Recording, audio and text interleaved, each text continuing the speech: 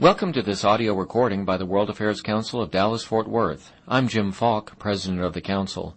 We are a non-profit, nonpartisan organization dedicated to promoting public awareness of global issues and the ways in which they affect the Dallas-Fort Worth region. Become a member today at dfwworld.org and help us connect North Texas with the world. This podcast is made possible through the generous support of Haynes & Boone, LLP. We hope you enjoy it. Each fishing boat wants to catch as much fish as they can. People like to talk about climate change that way. They say this is why we can't tackle it, is that it makes sense for each of us to, live our lives and emit a lot of carbon. And there's a real power to that metaphor, but I think there's an incredible weakness too. And that's one thing that I think you'll see as I read this and go through the book. It's not a great metaphor because we picture all sheep as sort of the same size, eating about the same amount. And we don't imagine that climate change, or rather, that this sort of ecological catastrophe will make some of the sheep actually get fatter. But climate change is more like that. Imagine some people's sheep so much bigger. Imagine some people's sheep not doing worse with climate change, but actually doing better. It's a much trickier problem than the tragedy of the commons. So now I'll read for about 10 minutes. I actually don't know how much time we have. Okay. I'm going to read for a while. Give me some signals when it starts to go badly. Read for about 10 minutes. And if they start throwing things, please do. And then we'll move to the photos. It can be like that. All right. This is from the introduction to the book. The contract had called for either a boa or an anaconda, whichever would best handle the crowds. And in the end, the bankers got the latter, a green anaconda, 6 feet long and 85 pounds, which hung from the neck of a long-haired snake handler who lurked amid the exotic plants, next to a fake waterfall and the model dressed in Amazonian garb. Nearby were 2 scarlet macaws in wire cages, a Brazilian dance troupe, a hut offering free organic smoothies. At the base of an 18-foot waterfall were giant koi swimming in a pond, 4,500 gallons of warm filtered water that would soon be dumped into the East River. The jungle was in a tent that was on the promenade at South Street Seaport in Lower Manhattan. 30 by 60 feet, suffused with a light mist, and heated to 80 degrees. The tent had white sides and a clear roof through which visitors could just make out the skyscrapers of Wall Street. It was cold outside, a typical 39-degree day, or February day, in early 21st century New York. So those beckoned inside by the street team, which was 2 models walking the streets to entice passersby to the event, had to quickly shed their jackets and scarves, so stark was the difference in temperature. Which was, of course, the point. The stunt was a coming-out party, the most expensive stop on Deutsche Bank's 80 event, the Investment Climate is Changing roadshow held across the United States. In scale and imagination, it was rivaled only by the ski village and 90-foot snowboard slope that the bank had constructed a few weeks earlier along Rodeo Drive in Beverly Hills. There were chalets decorated with deer antler chandeliers and wooden snowshoes, Deutsche Bank branded ice sculptures, models dressed as snow bunnies, bottled water from Iceland, faux snow blown down from the roof of a Versace store, and 30 tons more realistic snow created by a wood chipper and a freezer full of ice blocks. There were also 2 pro snowboarders who would later complain that nobody had built them a proper jump. And that was to me, by the way, in a phone call to these guys. That was their main takeaway from this event. Not that it was weird to be snowboarding on Rodeo Drive, but that if they'd had a jump, it would have been a lot more fun. Together, the Manhattan and Beverly Hills events cost $1.5 million. But they were carbon neutral, the bankers boasted. Their greenhouse emissions offset by investments in a biogas project in India. At South Street Seaport, every attendee was given a certificate from the carbon credit company as proof. The Jungle Party, which lasted 3 hours, produced 152 tons of greenhouse gases, which the average Indian would need 3 lifetimes to match. Before a DJ set by the Brazilian Girls, a group with no actual Brazilians and only 1 girl, the bankers held a press conference. It was early 2008, and as the world was still reeling from a record melt in the Arctic and a scary film by Al Gore and a bleak report by the Intergovernmental Panel on Climate Change, half a dozen investment houses had launched global warming-themed mutual funds. Deutsche Bank's was the $2.9 billion DWS Climate Change Fund, and the Jungle event was meant to promote it. Without taking a position on climate change, a press release had explained, the DWS Climate Change Fund is on the cutting edge of climate change investing. The event's objective was not, quote, to show that climate change is happening, said the executive Axel Schwarzer, but that it creates related climate change investment opportunities. Another release went further. The debate around climate change is shifting away from cost and risk, it said, toward the question of how to capitalize on exciting opportunities. Nothing as big and universal as climate change could be all bad. An ecological catastrophe was not necessarily a financial catastrophe for everyone. Deutsche Bank's chief climate strategist, Mark Fulton, worked in Midtown in a building on Park Avenue, and I visited him there after the roadshow was done, clearing security and then riding a silent elevator to the 27th floor. His was a corner office, but it was small and cluttered with papers, and Fulton, an Oxford-educated Australian, looked as much scientist as capitalist. His desire to fight climate change was genuine.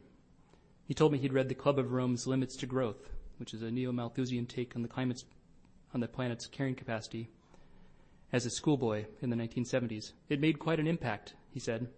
They were talking about everything running out. What are we going to do? We have to change the way we live. But instead of working for Greenpeace, which he'd considered, he became a stockbroker, then an analyst, and he'd eventually helped Deutsche Bank identify global warming as a megatrend that could generate profits for decades. It's always helped me, climate change, in my career, he joked. Well, the DWS fund invested most heavily in the technology to build a greener world, in wind power and solar power, in smart grids and smarter electrical meters. It had bought other stocks too, companies that fit the portfolio not because they could help fight climate change, but because the warmer the world, the less habitable it became, the bigger the windfall. They were a tacit recognition that we were already failing to stop climate change. There was the planet's largest water company, Veolia, which manages pipes and builds desalination plants in 74 countries on 5 continents. Monsanto and Syngenta, ag biotech giants that were tweaking genes to develop drought-resistant crops. And Viterra, a fast-growing agribusiness in temperate Canada.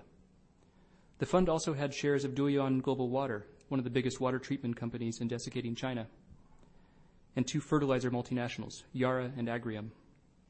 When I asked Fulton how the bank planned to capitalize on rising sea levels, he mentioned a small play in a Dutch dredging company, Royal Balscalis, which had just rebuilt an island in the Maldives, inundated by a 2004 tsunami. Where are you going to get seawall expertise, but from the Dutch? He asked. Other investors told a similar story. They bought clean tech, green tech, the building blocks of the new low-carbon economy, but they were also starting to hedge. In London, the Schroeder Global Climate Change Fund was investing in Russian farmland. Cheap, fertile soil suddenly made dear by milder winters and a drought-fueled global food crisis. And its manager was taking the logic a step further, buying stock in supermarket chains such as Carrefour and Tesco. If climate change will be a big negative for crop yields, he told me, then people will just have to spend more on food.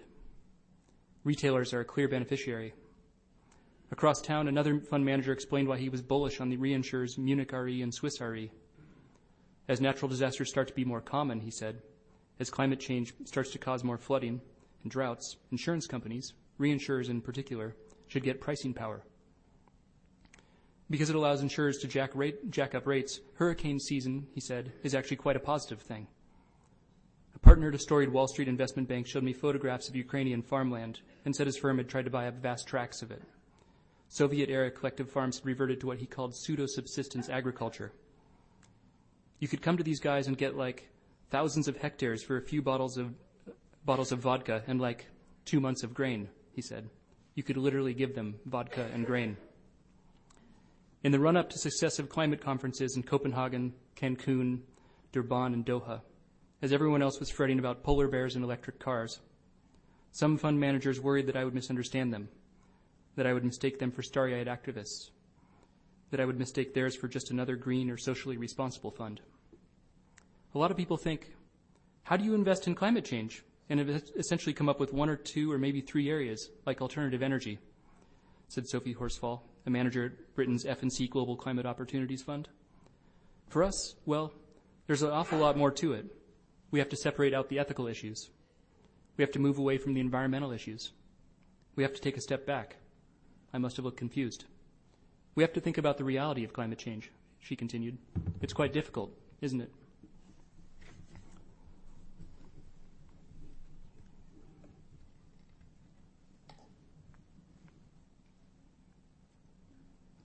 A few more minutes. than photos. The idea that people are irrational has lately been in vogue. We can thank the global financial crisis for that. Behavioral economists have reminded us that the market, far from being a collection of fully logical individuals, is hostage to Keynesian animal spirits, the emotions, prejudices, impulses, and shortcuts that are part of every financial bubble and part of every human decision, and part, no doubt, of our empathy or apathy about reducing carbon emissions. In the United States, nearly 98% of the federal climate research budget goes to the hard sciences, which have produced mounds of evidence, enough for anyone who wants to give it an honest look, and produced increasingly refined computer models predicting an increasingly dire future. One recent prediction from MIT is of a median warming of 5.2 degrees Celsius by 2100 if we don't curtail emissions, a temperature spike that some campaigners believe could entirely melt the polar ice caps in summertime, turn parts of Central America and the southern United States into a dust bowl, and wipe island nations off the map. The remaining 2% of the federal research budget goes to social scientists, such as those with Columbia University's Center for Research on Environmental Decisions, or CRED, who probe what may now be the most important question. If we know the risks, why aren't we doing anything? The center's director, Elke Weber, suggests that at both levels where humans make their decisions, emotional and analytical, there are roadblocks. The emotional block is this: what we don't see doesn't scare us. The time-delayed, abstract, and often statistical nature of the risks of global warming does not evoke strong, visceral reactions, she writes. At the analytical level, there is, along with the tension between individual and systemic risk, an apparent tragedy of the commons, something that economists like to call hyperbolic discounting. It goes like this: offer to give someone either $5 today or $10 next year, and he'll probably take the $5. Among many activists, politicians, and scientists, the assumption is that climate change now suffers mainly from a PR problem. If the proper nudges can be found, or the reality of it finally made visceral, the public will take action. Unspoken and scarcely examined is a much bigger assumption. That taking action means trying to cut carbon emissions. The taking action will take a certain shape. Green roofs, carbon caps, green cars, solar panels, footpaths, forests, fluorescent bulbs, bicycles. You know this list. People hope our collective fear of global warming will push us inevitably toward collective behavior. But what if the world as we know it goes on even as the planet as we know it begins to disappear? There's another possible response to melting ice caps and rising sea levels, to the reality of climate change. A response that is tribal, primal, profit-driven, short-term, and not at all idealistic. And that's every man for himself, every business for itself, every city for itself, every country for itself. There's the possibility that we take the $5. And now we can awkwardly do photos since the clicker doesn't work. So as I said, if anyone wants to start asking questions, that's fine with me. If I'm unclear, if I mumble, let me know. This is Snøhvit, or Snow White. It's at the very top of Norway, in the town of Hammerfest. It was, and I think still is, the northernmost natural gas facility in the entire world. And to take this photo, all these are photos I took myself, I had to climb up a hillside here, and this is Norway in the winter. It's cold. It's dark all year round. And that flame, I could feel the heat on my face. It was 2 miles away. The first thing it did, this is actually the day it opened. First thing that it did was coat all the cars in town with this black soot. It had to cough a little bit, I guess. And everyone had, the oil company had to pay out money to everybody there. And yet people were really happy about this. The people in the town are really grateful that Snøhvit is here. And the reason is that this is an old fishing town that had run out of money.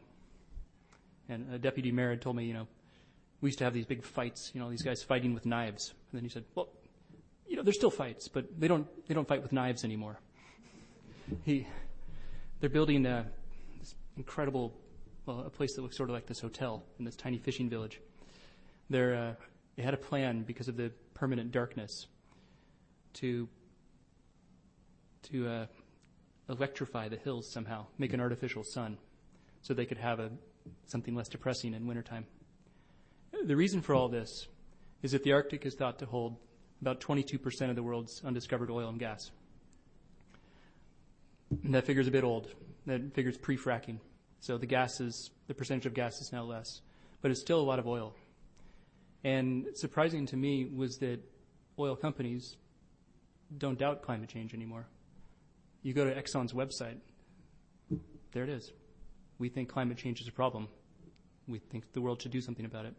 Shell, which, as some people may know, has had some problems in Alaska, they've believed in climate change for 30 years. Internally, they had carbon pricing. They had this famous futurist group. It's called scenario planning they do at Shell. And they saw things coming like the fall of the Soviet Union. It's not futurism in saying this is what's going to happen. It's futurism that says, here are a couple stories about what could happen in the next 50 years.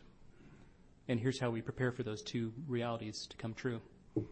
And as part of their scenarios decades ago, they said, okay, climate change is real. We need to get ready for that. That's one reason that they've moved more into gas than oil. And they'll never get anyone to say it out loud. It's quite clear that exploration in the Arctic is made easier the less ice there is. The season is longer. If there is, God forbid, a spill, the cleanup is much easier in open water. The dispersants and whatnot, chemicals simply don't work in cold water or in ice as much. And beyond that, skimmers don't work. So what they normally do is just, if there's a spill in the Arctic, which hasn't happened much, thankfully, then you just light the oil on fire, burn it off the surface. That's about the best you can do. So as people may know, Shell had a plan to get up to, I think within a generation, it would be their number one source of crude would be the Arctic, the Chukchi and Beaufort Seas. And a few years ago, it had I think we can probably do the next slide. I don't remember what's next. Yes, here. At this lease sale, Shell paid, this is in Anchorage. This is in 2008, I believe. And it's when Shell went past these protesters, and ConocoPhillips and Statoil from Norway and a few others did record bid for the Arctic Ocean, the Chukchi and Beaufort Seas. Shell itself paid $2.1 billion for these leases offshore. And the idea is that will keep Alaska in the oil. As everyone may know, Prudhoe Bay is running out. And so this find in the Chukchi Sea could be very big. And ice pulling back is part of that story. It's still a problem. When they did drill some wells in 2012, a giant ice flow came and they had to move everything for a bit. And now their drill ship did run into the rocks, and they've recently canceled those plans for now. But that is one thing that's happening as the ice pulls back. There's been a ton of oil exploration up there. And for places like Hammerfest, they're happy about it. Do the next one. Another place that's happy about climate change is Greenland. This is inside the Black Angel mine, which in the 70s had the highest grade zinc in the entire world. Still may do. They thought they got most of it. But when zinc prices were high in a little less than a decade ago, some geologists went back and said, well, let's see what's there. And the first thing they found was that the shipping season to and from this mine was about 2 months longer than it had been. The ice had pulled back so much that it wasn't frozen out as quickly. The second thing was one of these geologists was on a day hike on his day off and walking around, and he saw where this glacier had pulled back. And at the former foot of the glacier, there was a giant deposit of zinc, just as big as the first one. And I said, well, there we go. They opened up the zinc mine. And you see Greenland is 57,000 people. It's I didn't actually know this about Greenland before. It has a population of 57,000 people. It's been a colony of Denmark for centuries, and they want to be free. They want their independence. Greenland could conceivably be the first country in the world created by climate change. If climate change is what's melting all the ice here, then they think they can, one, get oil and gas offshore, easier to get to with the ice gone, and have mines like this, a ton of gold, rare earths. They've recently allowed a new law to mine for uranium. And the thought is that they don't need the money they get every year from Denmark if they can pay their own way. And the thought is that mining is the thing that can do it for them. So I traveled around with a bunch of politicians trying to sell the people on the idea of independence based on mining. And yeah, almost to a person. They're sad about not being able to hunt seals like they used to. They're happy to have their independence, and if mining's the way to get there, and climate change is the way to get there, so be it. Here's another thing that's happening in Greenland is they're doing quite well with tourism. Everyone wants to come see the glaciers slide into the sea. This is the Ilulissat. This is the town of Ilulissat, and those are the same icebergs that one of these hit the Titanic, or vice versa. And it's the most active glacier in the world. Recent data shows it's speeding up incredibly, and you can sit there at a nice hotel here and sort of watch the glaciers or the icebergs cave off the glacier, and then they go into this bay. They're booming tourism. This is an iceberg on the way to that same Black Angel mine. I just think it's pretty. I don't have too much to say. This is one of the towns we visited with the local politicians. You wouldn't believe it, but Greenland has 4 different political parties. Actually, maybe a 5th now. The former premier's just splintered off. So those 57,000 people have all these different parties. Most of them were pro-independence. I traveled here with the leaders of a few of them, and they went to this village and said, well, here's the plan. And a few months later, the village voted 100% in favor of this pathway to independence called self-governance. You can see they already have the flags. That's the Greenlandic flag, in case you don't recognize it. So moving on to water issues. This is Ashkelon in Israel. It was the world's biggest desalination plant. And this technology is one of the things that allows Israel to be what it is. Israel is famously the startup nation. The birth story of all those people ending up, mostly Eastern Europeans returning or coming to this land that from the Bible they'd read that it was covered in trees, that there were trees there, and now all the trees were gone and it was arid. And of course, coming from places like Eastern Europe, they wanted something greener than the Israel of the 40s and 50s. And some of the early nationalists said, we need water. All sorts of water issues have happened. One of them is desalination. Israel is one of the leading countries doing desalination. And a very strange story that connects to the company that built this called Israel Desalination Enterprises. I'll try to tell it very quickly. Basically, on the path to try and come up with a desalination technology, they accidentally built the world's best snowmaker, and which is now in use in Austria and Zermatt, and they're trying to sell the prototype around the world in Austria and Zermatt, Switzerland. And the quick science here is that one way to separate salt and water is to freeze it. Freeze the water, and of course, ice doesn't have any salt in it, or at least not much. And one way to make water freeze is either cold, we know that one, although not around here, and the other one is a giant vacuum. So they built basically a giant vacuum chamber, and they would separate the ice, or the ice and the salt that way. Turned out to be kind of a bad way to do desalination at great volumes. Everyone is now going toward reverse osmosis, which is basically shove water through a bunch of membranes that gets out the salt. But they now are selling both of these technologies. I think something like 400 desalination plants around the world. And there's some environmental downsides to desalination. One of them is the brine that, take out some of the salt. You're left with something that's a lot saltier and something that's less salty. What do you do with the salty part? Usually the answer is you put it into the ocean again, and that there are ways to deal with that. This plant's co-located with an energy plant, a coal plant, and they would just release the cooling water from the coal, and so it would dilute it. The other thing is that it's incredibly energy intensive. It's incredibly expensive to do desalination. Not everyone can afford it. So desalination actually ends up using a lot of energy and therefore emitting a lot of carbon. It's the kind of thing that countries like ours can afford. It's the kind of thing that many countries with water problems in the world simply cannot. And that was something I found across the board. As some countries will perhaps prosper. Greenland will perhaps prosper with climate change, at least in the short term.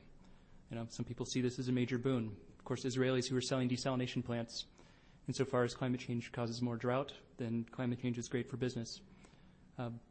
And also places like Israel will, if they're not selling things, at least they'll be able to afford the technology. We'll be able to afford the technology. A lot of places will not. And so adaptation, which is what you call living with the world that's being created, is perhaps not as democratic as is mitigation, which is cutting the emissions, or at least not automatically so. We'll talk a little bit more about that as we go on. That's part of what I was saying about the tragedy of the commons, is that it's not entirely common. Oh, this is Austria. This is that vacuum chamber.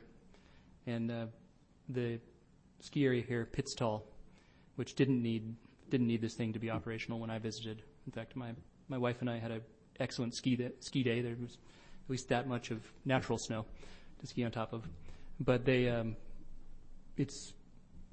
it's helped the local economy incredibly. They do what they're doing in Sochi, where they store a lot of snow under tarps. You know, the Sochi Olympics, as you probably know, are happening now in part because last year they said, we're having the Olympics in the tropics. Let's keep a bunch of snow here for next year, and they put it under these tarps. That's something that had been pioneered in places like Pitztal. So between the snow under the tarps and this thing, which can put snow on the last bit where the glacier is kind of pulled back, and they can do the spring or the October and September skiing that does a lot of their business. These are private firefighters in Los Angeles working for insurance companies, mainly AIG and Farmers. The business model is straightforward. As they said that their chief said, climate change is doing weird things with fire season. We used to have our fires mostly in the fall. There'd be winds would come up, they'd blow up these fires, and so they would cause fire to spread, and so houses would burn down, and that was that. We'd always be ready for that. But now fires can kind of pop up whenever, and it's coming at a time when government budgets are stretched. So this public firefighter said, I'm going to go private. I'm going to be a private firefighting company. And it seems like a sensible idea to a degree. I can explain later why it's not entirely so. But he found that, sure, you can have someone, when a fire is approaching their house, call you. And they would go and they'd spray it down with this thing called Phos-Chek, which is what you see dropped from the airplanes when they go over forest fires. But the much more lucrative thing was to work for the insurance companies, because if you're AIG and you've got $1 million home that can either burn down, or you can have these guys on retainer to go stop it from burning down, well, it's much cheaper to have these guys on retainer. And the day I spent with them showed me that forget whether it's fair to have those who can afford to have their own private firefighting service deal with this. There's that aspect. But the other thing is it doesn't work very well. It's because public firefighting is as simple as finding where the fire is and trying to stop it. This is the complicated thing of trying to figure out where the fire is going, and trying to figure out which houses in its path are your clients. Trying to do this in a disaster zone when mobile phones often don't work because everyone's on their phone trying to get out.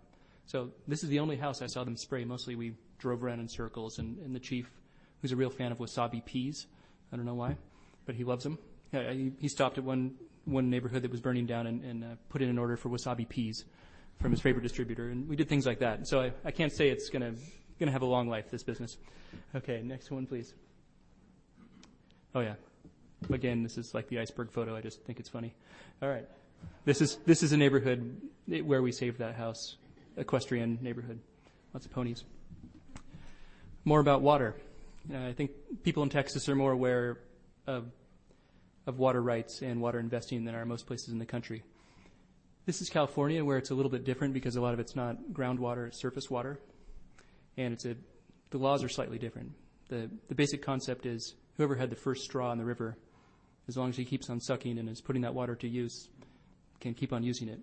And this is the first straw, the All-American Canal, which runs along the border with Mexico.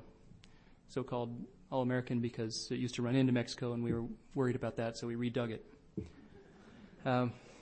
And more recently, as the drought happened along the Colorado system and hit California, prior to the current drought in California, people realized that all this water was seeping through the bottom of the canal. It was lined with dirt rather than cement. And by treaty, that's American water. In practice, it was bubbling up in Mexico. In fact, the Mexicali Valley has a whole farming region based on water that comes out of the bottom of the All-American Canal, bubbles up, and then they can use it for farming. So a bunch of Western state senators And the city of San Diego and others said, well, we've got to do something about this. So they lined the canal with concrete. They made a whole new canal. And the Mexicali Valley has probably 10 or 15 years before the water they have turns saline, and eventually it'll be gone entirely. San Diego got most of that water, and California will survive a little bit longer because of that. I talked to various hedge funds that are investing in water rights and investing in water. The stupid way to invest in water, if you're looking for a big return, is to invest in utilities, because utilities are controlled by governments. Governments won't let you jack up rates exorbitantly, as one guy put it. Water rights, on the other hand, you can go to ranchers and say, look, your sons don't want to ranch this anymore. You're sitting on a lot of water, and I'd like to buy it. You can bundle that and sell it to places downstream. In Australia, you can buy it and then actually rent it back to the farmers, and then have the sort of underlying asset, as it's called, go up. It's not a big business. It's pretty specific to go around all these ranchers here, but that's one thing that's happening with water, and there are many weirder schemes than that. Another thing, in case you're wondering, oil tankers, filling them with water and then shipping them around the world is a really stupid idea, because water weighs 8 pounds per gallon. It's just the economics will never work. Better to do desalination. The guy on the right is another hedge fund manager from New York. The guy on the left is the son of the most feared general in South Sudan. This is in Juba, the capital of South Sudan. And the guy on the right had a simple bet. Well, it's sort of a double bet. The one was that guy's dad was the strongest man around, and that he could secure a giant farmland deal for him. The second bet was that food prices will go up, as mentioned in the thing I was reading, that drought will cause prices to go up, and that places like South Sudan, which obviously Sudan is not wet everywhere, but here they have the Nile. And places like this, where you can plant a little bit of a seed in a couple of months and it pops up, incredibly fertile land, are not being used. And so he got a deal to get 400,000 hectares of land. It's a little bigger than Delaware, and farm it. And this is a process that's happening all over Africa. Apparently, an area the size of France has now changed hands. A lot of the investments are done by China and Chinese companies, because China's about hit its capacity for food. Other places are the Gulf states. Arab countries have pretty much mined all their aquifers for what they can get. They grew a lot of their own food, and now they can't. So they're buying plots of land in, say, Ethiopia, growing their food, and then shipping it back home. And then major investment funds are doing this as well. Ukraine is a popular target. Ukraine because of the collective farms mentioned earlier, but also because, as some told me, the earth is the best in the world, but it's always been a little bit too cold in winter. But now it's not. Now it's getting warmer.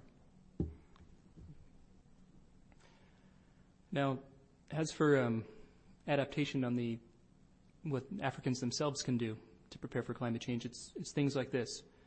This is the Great Green Wall. It's a plan to do a wall of trees 15 kilometers thick, about 10 miles thick, all across Africa, from Senegal, which is where this is taken, to Djibouti on the other side. And the idea, and it's not a very good idea, is to stop the Sahara from expanding into the Sahel, these grasslands here. And this supposes that expansion of deserts is sort of like, ancient warfare, where you have these phalanxes next to each other. Phalanxes next to each other, and if you just have your trenches here, you'll be okay. Whereas apparently deserts spread more like leprosy. A bunch of spots appear, and then poof, it's desert. But this is being carried out by the Senegalese, and there's an ulterior motive going on, and that's that it's a make-work project. Senegal is one of the countries that has the most out-migration to Europe of anywhere in sub-Saharan Africa. And this is for many reasons. Climate change is not the main one yet. But young Senegalese are going to Europe in the way that young Latin Americans often come to this country. And they're blocked by a new border agency and an increasingly big set of walls. But this region, all the young people are going away. I found one translator who could help me. He was sort of a hip-hop guy, his hat sideways, and he was the only person who spoke English anywhere in this entire area. And why he stayed, he was just like, everyone else left. All my friends left. My brothers left. But they didn't have any, the land was getting harder to farm and harder to do anything. So they were going. Although, to be very clear, it's unclear that climate change is yet the thing. But it is one of the reasons that Europe is adding the border protection. It's been mentioned in various European meetings that climate refugees, as some would call these, are going to come, and we need to be ready for this. Next one, please. That's, again, all the kids planting the Great Green Wall. Next again. Some of them end up not in mainland Europe where they want to go, but in Malta, which is a small island off of Italy. It's the second most densely populated island outside of Singapore, I believe. And the way the European border policy works is that if you're the one who gets people trying to come to Europe, then you're the one who has to deal with them. And nobody wants to go to Malta, but if you're trying to get to Italy, often your little boat, and it's these ones here, built by these syndicates in Libya, your little boat will get blown off course and you'll land in Malta, and so they'll save you. And then they'll throw you in jail for 18 months, mandatory. So you're not going to come to Malta again. But actually you're stuck there because you can't go on to another country in Europe because of the way the regulations are set up. So Malta is suffering quite badly. It's not big enough to handle all these people. And then it's sort of putting these guys in jail. Spain has a lot of migration as well. It had a whole campaign where they hired famous singers to go to Senegal and explain why they shouldn't go by boat. And thousands of people are dying as they try to cross the Mediterranean here. Another place that everyone talks about with migration is Bangladesh. This is where Cyclone Sidr hit, I think in 2007 or 2008. And this is how they do the schools now. They're schools /cyclone centers. They're built on stilts. It's not, the science as to whether climate change will cause more hurricanes and cyclones is actually not very clear at all. There seems to be a growing consensus that it will cause bigger storms when they hit. But the real signal of climate change in Bangladesh is salinity. It's that as the seas slowly rise, all the crops, all the rice mainly, can't grow as well, so people can't feed themselves. So there's incredible migration to the capital, Dhaka, which swells by about 500,000 people every year. And even I experienced going down with a local guide, taking this ferry down to the sort of the end of Bangladesh into the Bay of Bengal. And it was pretty empty on the way down. And on the way back up, the entire bottom of the thing was filled with people. And I didn't pay much mind to it. And then he pointed out, I said, see that? See that? Everyone's moving. Everyone's moving back up to the capital. And if we could get the next one. This is one reason that the world's biggest border fence is being built around Bangladesh by India. Again, this isn't something that started because of climate change by any means, but increasingly climate change is mentioned even by local activists, sort of the equivalent of the Minutemen, are there walking the fence line, saying, look, there's a hole here, we need some fence here. And they're saying, we've got to get this closed before a third of Bangladesh disappears and everyone tries to come to India. Already there's a ton of migration there. In Delhi, in the defense establishment, there's a growing awareness that there are these migration problems that could stem from climate change if it happens as expected in Bangladesh. And so this fence is becoming more and more of a priority. And speaking of barriers, this is the Maesland barrier outside of Rotterdam in Holland. You'd think the Dutch would be freaked out about climate change.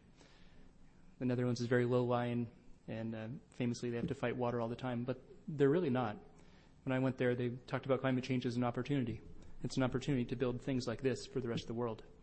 They think that they've got an existing system they've got the levees, they've got their seawalls. They're not so concerned about adding extra feet to those. And meanwhile, places like New York City or San Francisco are turning to the Dutch for their technology.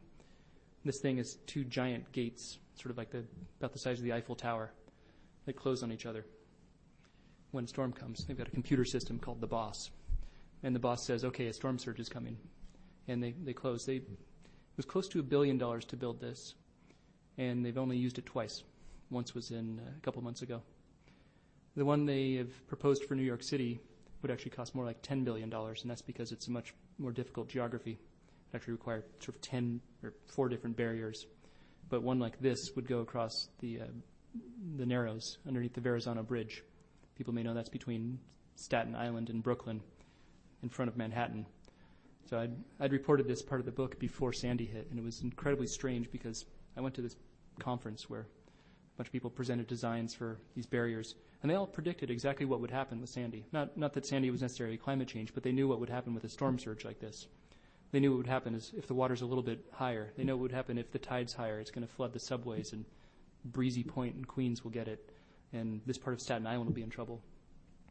Important thing to understand about these and a lot of the other technologies, great if you're in Manhattan, but the storm surge, when it hits against a barrier like that, the water has to go someplace. So if you block off Manhattan, that water actually bounces, and it would hit Staten Island and Brooklyn. A lot of the places that got hit by Sandy, they would get an extra 2 feet of flooding. And that's, again, across the board. It shows you that generally those who scientists believe have caused most of the emissions, have caused the most problem, are the wealthier countries, wealthier people. Those are the people who can usually afford these salves with climate change. And as we go toward a world of adaptation, if that's what happens, you'll see things like this. You'll see Manhattan protected, but maybe Brooklyn gets an extra 2 feet. And I think this is the last one. I hope so. And this is in Key West, Florida. Not about sea level rise, although they're worried about that too. But some science shows that things like dengue fever and malaria will spread, that certain tropical diseases will spread if there's climate change. And one way to deal with that, as you can see, is planes, chemicals. When I was there, they were flying over town with this chopper with looked like it was crop dusting. And it was spraying something down on all the houses, and it caked all the cards in like a milk. It was like Norway all over again. And this may be the first place in the United States where there's an intentional release of genetically modified insects, mosquitoes. It's a somewhat ingenious technology developed in the UK. And it's, as it described to me, you have to create a super sexy male mosquito that the wild females are going to want to mate with. If you manage that, and you release enough of them, and the wild females mate with these genetically modified males, then the offspring will have a kill switch, basically. They won't live past the larvae stage. You'll be able to knock out the entire population. I honestly don't know what I think of this technology. It's promising, I must admit. And I'm everyone has their opinion about genetic modification. I think a lot of the fears are understandable. At the same time, the alternative is a lot of chemicals. And in any case, this isn't a solution for the entire world, although this one is cheaper than a lot of the other ways that people deal with dengue. So I think that's it. Oh, final one. Here's one of the last moments the Koloch, that Shell's drill ship, was seen in American waters. It's been sold for either scrap or reuse now. This is the one that hit the rocks up in Kodiak, Alaska, about a year ago, and dashed Shell's now $6 billion Arctic plans, at least for the near term. As mentioned, Shell is very interesting to me because it's the last thing you would think would believe in climate change. It's an oil company. It's a very smart one. And this was what happened to them up in the Arctic. For me, it was a parable about sort of the limits of what we can figure out with this climate change thing, and maybe the complicated responses to it are just that. And with that, questions, please.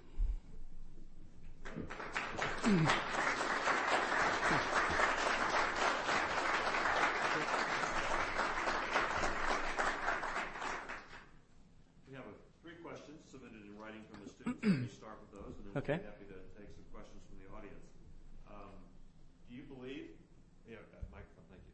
Do you believe John Kerry's latest statement saying that the world is facing a climate change and not global warming has any impact on business being concerned about the Earth's climate? I think so. I didn't come at this book as I mentioned, as a climate activist by any means. I came at it as a journalist, and so I wasn't interested in proving that climate change was real. I happen to believe it myself, but I think it's a hard conversation to have with people because opinions are entrenched. Nobody's listening to the science on either side anymore. One thing that I think is changing the conversation is things like this, that business is taking climate change as a strategic issue. I mentioned the oil companies, but there was a big article about Coca-Cola recently. Coca-Cola's main ingredient is water, and they are increasingly active about climate change because they're worried about running out of water. They're worried about drought where they have their plants. And so I think that statements like Kerry's that put climate change in a sort of strategic issue, not a political issue, not we need cap and trade or we need to save polar bears. They're totally different. Related to this is the military. The military has been, very interested in climate change. I met with some people who cannot be identified in Washington D.C. in reporting this book, and they had done all kinds of intelligence work on climate change, and they did it because they looked purely a strategic issue, not what's it going to do to our economy to deal with climate change. That's a whole different conversation. But if and when climate change happens, as most scientists say it will, what's this mean for our country? The answer, by the way, was the talk of like a war over the Arctic. What the Canadians were doing is actually as silly as it seems. The idea that 5 stable powers, those are the countries ringing the Arctic, which are 4 NATO countries plus Russia, are actually going to go to blows when they're all getting this giant chunk of new territory to drill on. It just doesn't make any geopolitical sense. I mean, sure, Russia's a wild card, but they weren't worried about that. They were worried about refugee issues. They were worried about acting as the world's policeman when people are moving from country to country and what that'll do to places that are already stressed. The next card has 2 questions. I think you've addressed the first one, although if you have more comments, that would be great. But the second question is more specific. The general question first is, how will global warming influence the business world? And then the more specific question is, what are your thoughts on the future of biofuels and solar energy? I don't know very much about either biofuels or solar, actually. I stayed away from that stuff because it may or may not be a little bit boring, or at least not boring, but it's been very well covered by other books, other journalists, and there's a whole world out there about that. What I do know about biofuels is actually through Shell, and that they had come out with 2 scenarios, sort of futuristic scenarios, and one of them told them that they needed to go green. And so for a while they did that. They were hugely invested in solar. They were hugely invested in biofuels, a wind array off the UK coast. And they pulled out a lot of that stuff. What they stayed in was biofuels. And they stayed in algae biofuels in particular and some sugarcane biofuels in Brazil, because those are much more promising than the sort of first generation ones that tend to use a lot of corn and maybe be sort of net zero or even worse for carbon emissions. So they looked at ethanol and said, this actually doesn't do anything for us or the world. There's not much money in it, and there's not much carbon savings in it. But they were very excited about things in Brazil. The switchgrass was one, and the sugar canes. And one final question from the students: do you think that carbon emissions, even if they don't affect global climate change, will still affect the environment around us in positive or negative ways? Well, again, I was a philosophy major. I've steered clear away from the science as much as I could. So I'm parroting people here. But there is a documented thing called the carbon fertilization effect, and that's simply pump a greenhouse full of carbon, and plants will grow better. Carbon's a building block of life, and that's true. It's different in a greenhouse than in real life. It turns out as they're doing more studies, carbon does help plants grow. There's no denying that. But a slight temperature variance, recent studies are showing that even a slight temperature variance does much more damage to plant growth than does the little added carbon. So yeah, carbon, in general, carbon is innocuous. It's not a pollutant in any real sense of the word, but at the scale we're doing, perhaps that's something else. Locally, it might help the plants grow a little bit, but that's short term. How about some questions from the rest of our audience? Questions, anyone? Yes, sir. Can you put into perspective the argument, I guess it is, that climate change over the long haul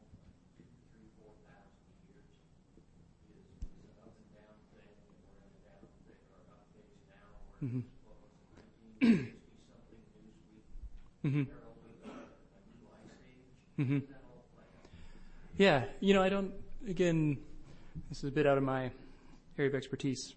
I tried to stay away from this kind of stuff by basically going places with business people who believed. So I didn't have to be like, this is climate change and this is not.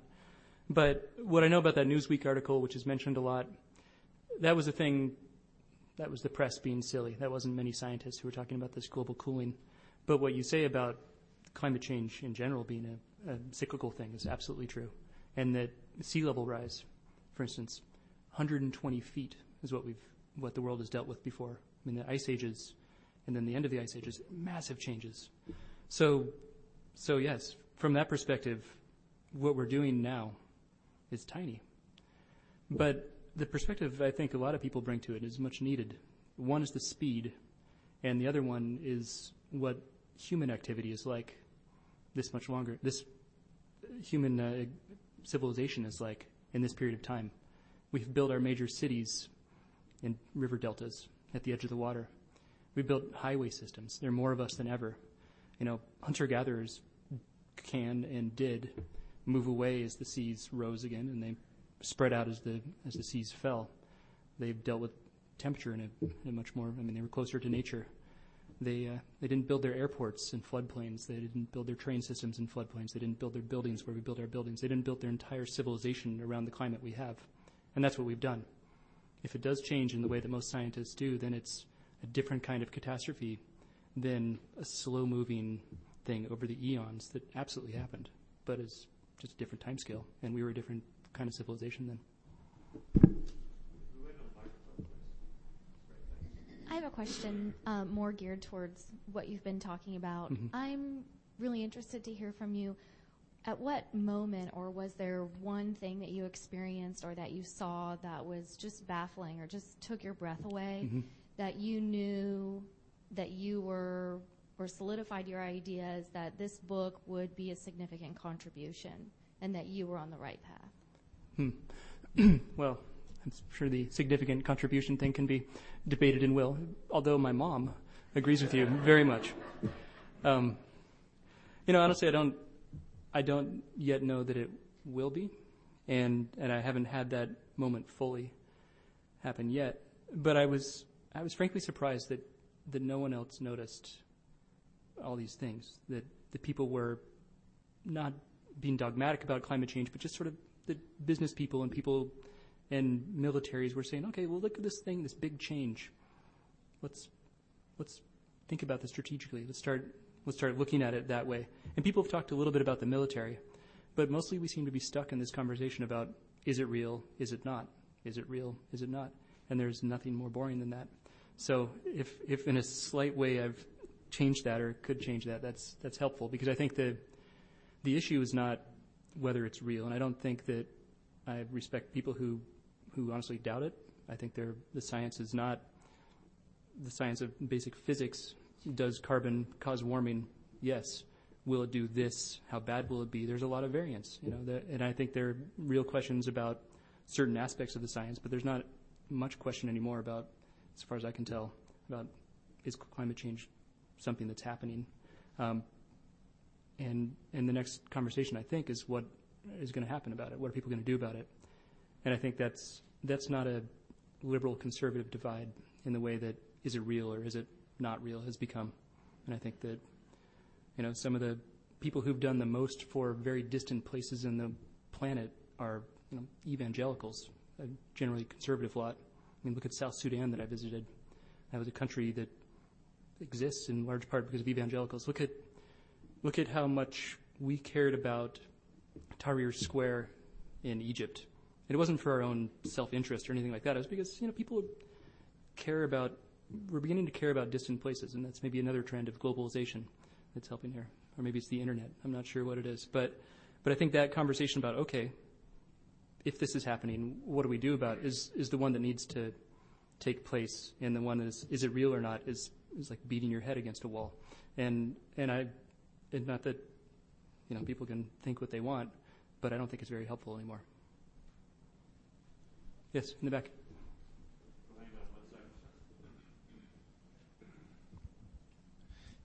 So which of the projects that you saw was the most credible, scalable investment opportunity, just so I don't appear like a schmuck, or a university foundation, patient capital, multi-decadal, and which was the most outrageous, and are they the same?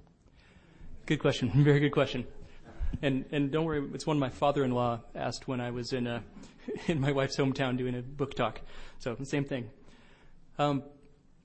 First of all, it's actually been interesting to see some of the Deutsche Bank fund that I read about. In my understanding is they've either closed that fund or changed it very much. And the reason is that, I think, is that the timescale is simply, like, the returns on climate change are way too slow. It looks like it's, even if it's smart long-term, as a short-term bet, something that takes this long is really dangerous. And so, yeah, you're looking at institutional money that might be able to bet on this. And it's tough. My understanding is that the most difficult science is to tell you what's going to happen, where, and when. The easier science is things that are like, well, things that are sort of inevitable, like sea level rise. Not that we know how much, but you know that the seas are going to rise. There's a company called Arcadis. They're Dutch. They might build that seawall for New York City. They're smart. They see what's coming. Nobody really knows how much the seas are going to rise, but it's pretty clear that it's a company like that that will do well if so. So that would be one. Water is popular if you know how to do it right. There was a ton of money went into water, and a ton of money went into efficiency and things like that. So much that the smart hedge funds that had been in that originally kind of got out, actually pulled their money out and put it into water rights itself because it was so overheated. This is sort of after Al Gore had his movie. Suddenly there's like a burst of water funds and water investing. So those ones. As mentioned, private firefighting, bad idea. Like, forget the ethics of it. Forget anything else. It's just stupid. There are a few things like that. Investing in Greenland, Arctic oil. I would have said Arctic oil is not a bad bet if you want to drill the thing that's perhaps causing this problem. But that actually looks increasingly difficult. It's very dependent on the price of oil. It's very dependent on these huge logistical challenges, and in some place that's that far away from civilization is always going to be difficult. So I don't know. I think most of the things I look at in this book as sort of a guidebook to investing, I wouldn't bet on many of them at all. Run a little over. One more question. Here's one. This gentleman back here. In your studies, did you come across any strategists, either in corporate or government level, that want to do something about the destruction of rainforests and maybe reversing that and even replenish them? Because I've heard this is really a really understudied issue. Unfortunately, not much. A couple things. One, Brazil is actually had been another major target of farmland investing, and so some of those funds had actually been accused of doing the reverse, of creating these mega farms that were doing a lot of deforestation. But a lot of them were trying to do it. I'm going to get the term wrong, but they were trying to not clear cut in order to grow food. They were trying to grow them both in the same way, and they had some really smart ideas about that. It's true that a lot of the carbon emissions is not from cars or factories. It's actually from cutting of forests. One thing I looked at is trying to reverse that through, again, genetic modification of creating these trees. I think they were poplars that would sequester more carbon than the average tree does. Plant a tree, it cuts carbon out of the air, or pulls carbon out of the air. So there were plans to do these genetically modified trees to sort of see if they could suck more than other trees. And the Great Green Wall, which I mentioned, part of the logic of that is if you plant 15 kilometers of trees all across Africa, that's going to suck a whole lot of carbon out of the air. And reforestation in general is happening all across Africa. The Amazon itself, unfortunately, I didn't much visit. In Brazil, they are testing some of those genetically modified mosquitoes, though. I'll tell you that. How about another round of applause?